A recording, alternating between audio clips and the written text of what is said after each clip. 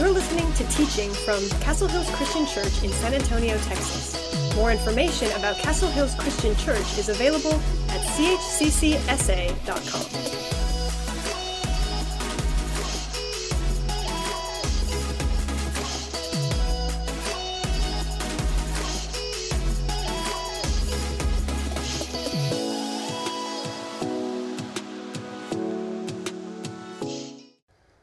Hey everybody, good morning. So I think about like summer vacations and getting away and find a place to relax. The first thing I think about is the mountains. I love hitting the trail, and I know some folks like to go on vacation, and their ideal vacation is sitting on the beach and chilling, reading a book, and trying to do as little as possible. I don't know if it's just the way that I'm wired, but when I go on vacation, I like to do things, and there's something about July and August, getting away from the summer heat, going to the mountains, and the ability to get on a trail and focus in, and I feel like it's something to accomplish. It's relaxing and focused on just being outside and putting one foot in front of the other. So I like hiking and climbing, and I like big long hikes. I went to the Grand Tetons a couple years ago and did a 22-mile day hike with about 3,000 feet of elevation gain, and it was incredible. My feet did not like my boots and did not want to see them again for a long time, but it was incredible. That would be my ideal vacation. When I think about like some of the hardest things I've ever done, like physical things, I would say some of those hikes are up there. Grand Tetons, climbed a few other mountains in my younger years. But it was I don't know, incredible experience. Anyway. So we're starting a new series over the next several weeks on Judges. And in the Judges, again and again, we're going to see this repeating cycle. So we're looking at Deborah today, but it's kind of the same framework again and again, right? The Israelites are going to do some sort of evil. We don't know the details in this particular story what that was, but they're separated from God as a result. The Lord gives them to an enemy, and then that enemy represses them. And eventually, the people come to the point where they cry out to God for help, and God sends a deliverer. So when we look at what happens, we don't know a lot of details about what evil they were doing, and we don't know a lot about this particular enemy. We know their names. It's Sisera's the commander of the army, and it's King Jabin of the Canaanites. But the oppression we get some details about. It's iron chariots, and Israel as a nation has some challenge against these iron chariots that go back with some history. So you go back to the first chapter of Judges chapter 1, you read this, it says, "The Lord was with the men of Judah. They took possession of the hill country, but they were unable to drive out the people from the plains because they had chariots fitted with iron." So what's the big deal about an iron chariot, right? But you get the idea that they made for a formidable foe. One chariot could defeat many men on the battlefield with their speed and their protection. And you see this is what happens when Deborah, in the story of Deborah in chapter 4 unfolds. It says this army had 900 chariots fitted with iron, and it cruelly oppressed the Israelites for 20 years. So what we know about this army, I mean, they had a superior professional army. If they had iron chariots, it's presumed they also had iron weapons as a result. And the valleys as a result of this were ruled by the Canaanites. So I don't think the ancient Jewish people looked at the mountains the same way I like to look at the mountains. To them, it was a harder place to live. The land was harder to cultivate, unlike the valleys. Water was more of a localized, seasonal kind of resource. The wildlife is a different deal in the mountains. They're dangerous. It makes life tougher. And actually, you get a sneak peek for this in chapter 5 in a poem that's written as a result when Deborah conquers the Canaanites. They write this poem, and it says this in the poem: "The highways were abandoned. Travelers took to winding paths." You know what it means to be on a road trip and the highway shut down. You got to take the back road. Imagine how frustrating that is. This was their everyday life. They were oppressed in many ways from the Canaanites, forced to live in the hills, and there was cruelty involved. We know that from how it's described. We don't know all the details. The people finally, after 20 years of this, get to the point where they cry out for help. Now, I don't know about you. If you were one of those people that could listen to your parents when they said don't touch the stove, and you wouldn't do it, and you would trust it at face value, or if you had to be the person that had to actually touch it to learn. And I think a little bit of that's what's going on. The nation of Israel finally got to the point where they had to learn a little bit of the hard way about how to solve the problems. And so I think about in my own life, maybe not just an acute physical event, but like a hard time that I went through. And when I was younger, I got the opportunity, I'm fortunate to go to college, and I transferred from a local university to a larger focused university that was a big engineering school. I got my degree in computer science, and once I knew I wanted to do that, I wanted to focus and go to a good school for that. And I felt like I went from the amateurs and showed up at the pro leagues, and I was in over my head. That first semester that I was there, it was a fight for survival to keep up with the classes and the homework. And over time, I was getting further and further and further behind. And I was feeling I remember very well being very overwhelmed with it. And I finally got to the point where I was willing to ask for help. And I don't know what that says about me. Maybe I'm stubborn. But that's when the solutions finally came. It was when I was actually willing to ask for help. So I think we have to get to the point where we finally admit, like, we can't control all the solutions to all our problems. Working harder does not solve everything. We can't be perfect. We're going to make some of the same mistakes over and again. We cannot be perfect. We can't fill voids in our life on our own. And we tend to do that, replacing things that were meant to be filled by God, were meant to fill by deeper relationships, through purpose and meaning that we try to substitute. And sometimes I think we get stuck in these cycles where we tolerate despair and anger and anxiety, and we have to cry out and say, like, no, those can't be status quo in our lives. So as a result, because the nation of Israel finally got to the point where they were ready to accept a solution and realized they couldn't do it, God sends a deliverer. He does this in the form of Deborah. So Deborah is a unique character. She was both a judge and a prophetess, as well as it mentions that she's a wife. So it's a very rare combination. There's only 3 people that were a judge and a prophet. The first was Moses, Samuel is another, and then Deborah.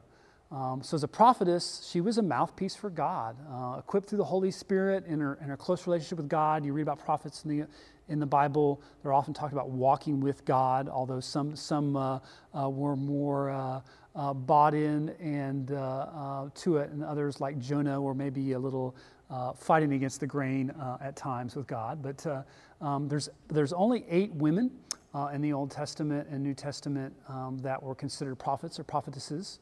So Miriam, Deborah, Huldah, Anna in the New Testament, and Philip's 4 daughters in Acts chapter 21. She's also a judge. And unlike some of the other judges in the book of Judges, she wasn't a military leader. She was a civil leader. It says this in chapter 4, Israelites would come up to her to have their disputes settled. And I think about what a judge does, and it's not Judge Judy, it's not entertainment. When you go to court, the outcomes matter immensely. And for her to have that discernment about what's truth and what is the best outcome in a situation, that's a tough business. And I think she's tied with God in that, and that's how she could be so discerning and effective as a judge. So in the story of what happens from here, so Deborah, in God's timing, sends out for Barak. We don't know a lot about him, but his name in Hebrew means lightning. Through Deborah, God calls for 2 tribes to provide 10,000 men. I want to say this is just a bunch of guys, all right? This is not a professional army. Barak refuses initially to go into battle without Deborah. And we don't know why, but I'm going to guess it's because we've got Canaanite professional army, and we've got a bunch of guys with their wooden shepherding staffs that came out of the hills to fight the professional army. And he's like, look, I'm not going unless you're going, crazy lady who talks to God.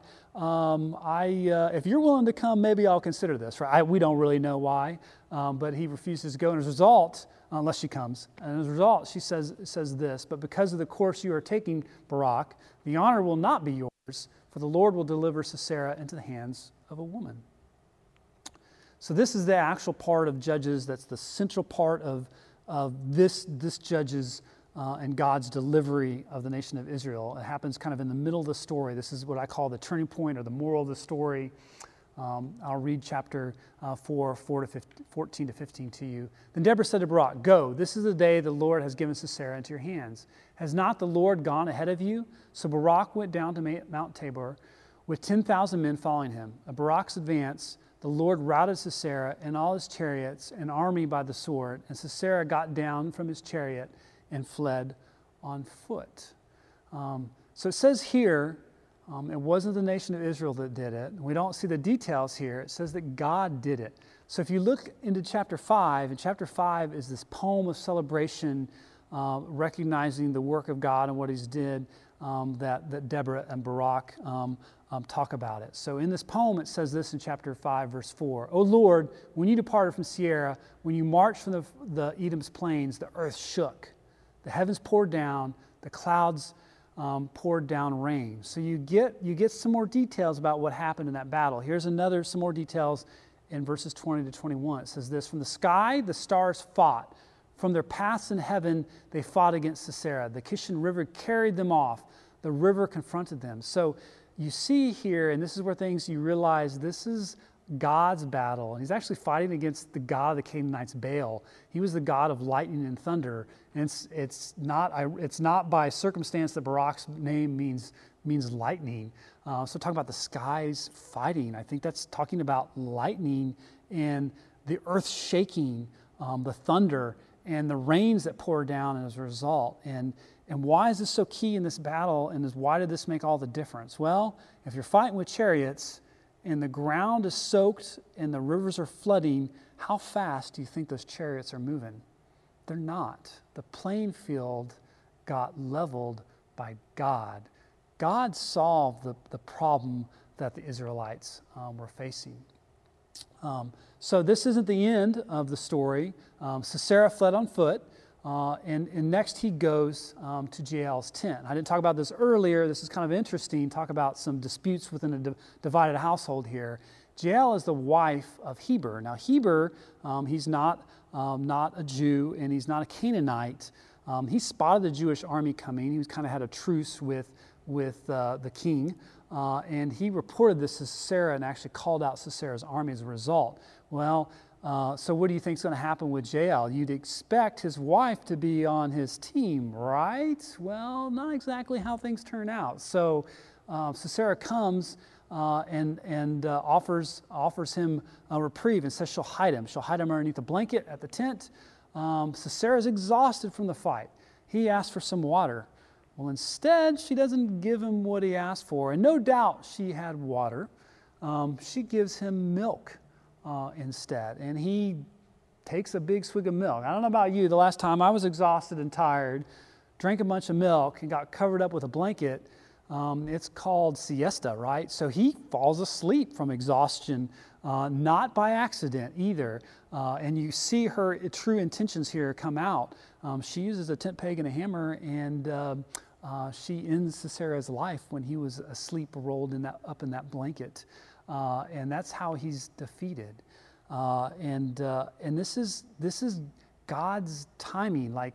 And you go back into chapter 4, and you see when it talks about now's the time to go, Barak. Deborah sends him out because of God's command, and knowing the timing. It's not just what's going to happen; it's when it's going to happen. Sometimes the solutions don't come on our time, they come on God's time. And Deborah knows what that timing is and sends the army out at the right time when the fields are going to be wet and flooded and muddy and the chariots aren't going to work. And God's final deliverance and the conquering of the armies commander in Sisera. That doesn't happen the way you or I would pick that to happen maybe. And for the Jewish culture, for a woman to do that, and to do that with violence and a violent act, like that's just not how things worked. That was men's work. And that's how God solved the problem. Solutions to our challenges in life and the way that God's going to work is not always going to be on our timing, and it's not always going to be by the means that we expect.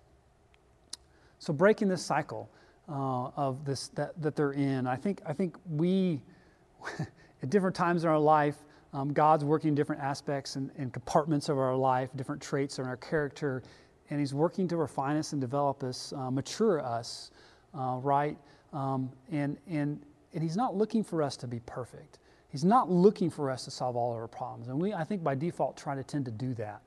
What God is concerned about is for us crying out to Him, for us seeking Him, for us having a relationship with Him, for trusting Him, for waiting on Him and His timing to deliver us. Join me in prayer. Dear Heavenly Father, for seeking after us, maybe even when we weren't looking, and to come running when we cry to You. Father, that You are a God that we can trust in Your promises, in Your love for us, in Your forgiveness for us, Father, that You will deliver us, that we can wait with hope for You to come, for You to work mightily in our lives, in the iron chariots that we face and the challenges that we face. We love You, Father. In Jesus' name, amen. I have some next steps for you. So I challenge you to kind of think and recognize maybe when things aren't going great, like what are the iron chariots that are challenging you that you're currently facing? And then I'd like you to open up your Bibles this week, bookmark it, open it up now, and come back to it. But look up Psalms 130. You talk about what God's most concerned about and God being concerned about our heart. Psalms 130 walks through this process of crying out for God, looking for Him expectantly, waiting for His timing, and having hope with Him in that process. Because God's timing, again, is not always our timing. His solution may not come always in the form that we might expect it, but we know and we can trust that God's work has been done and will continue to be done. You all have a great week. It's great to be with you.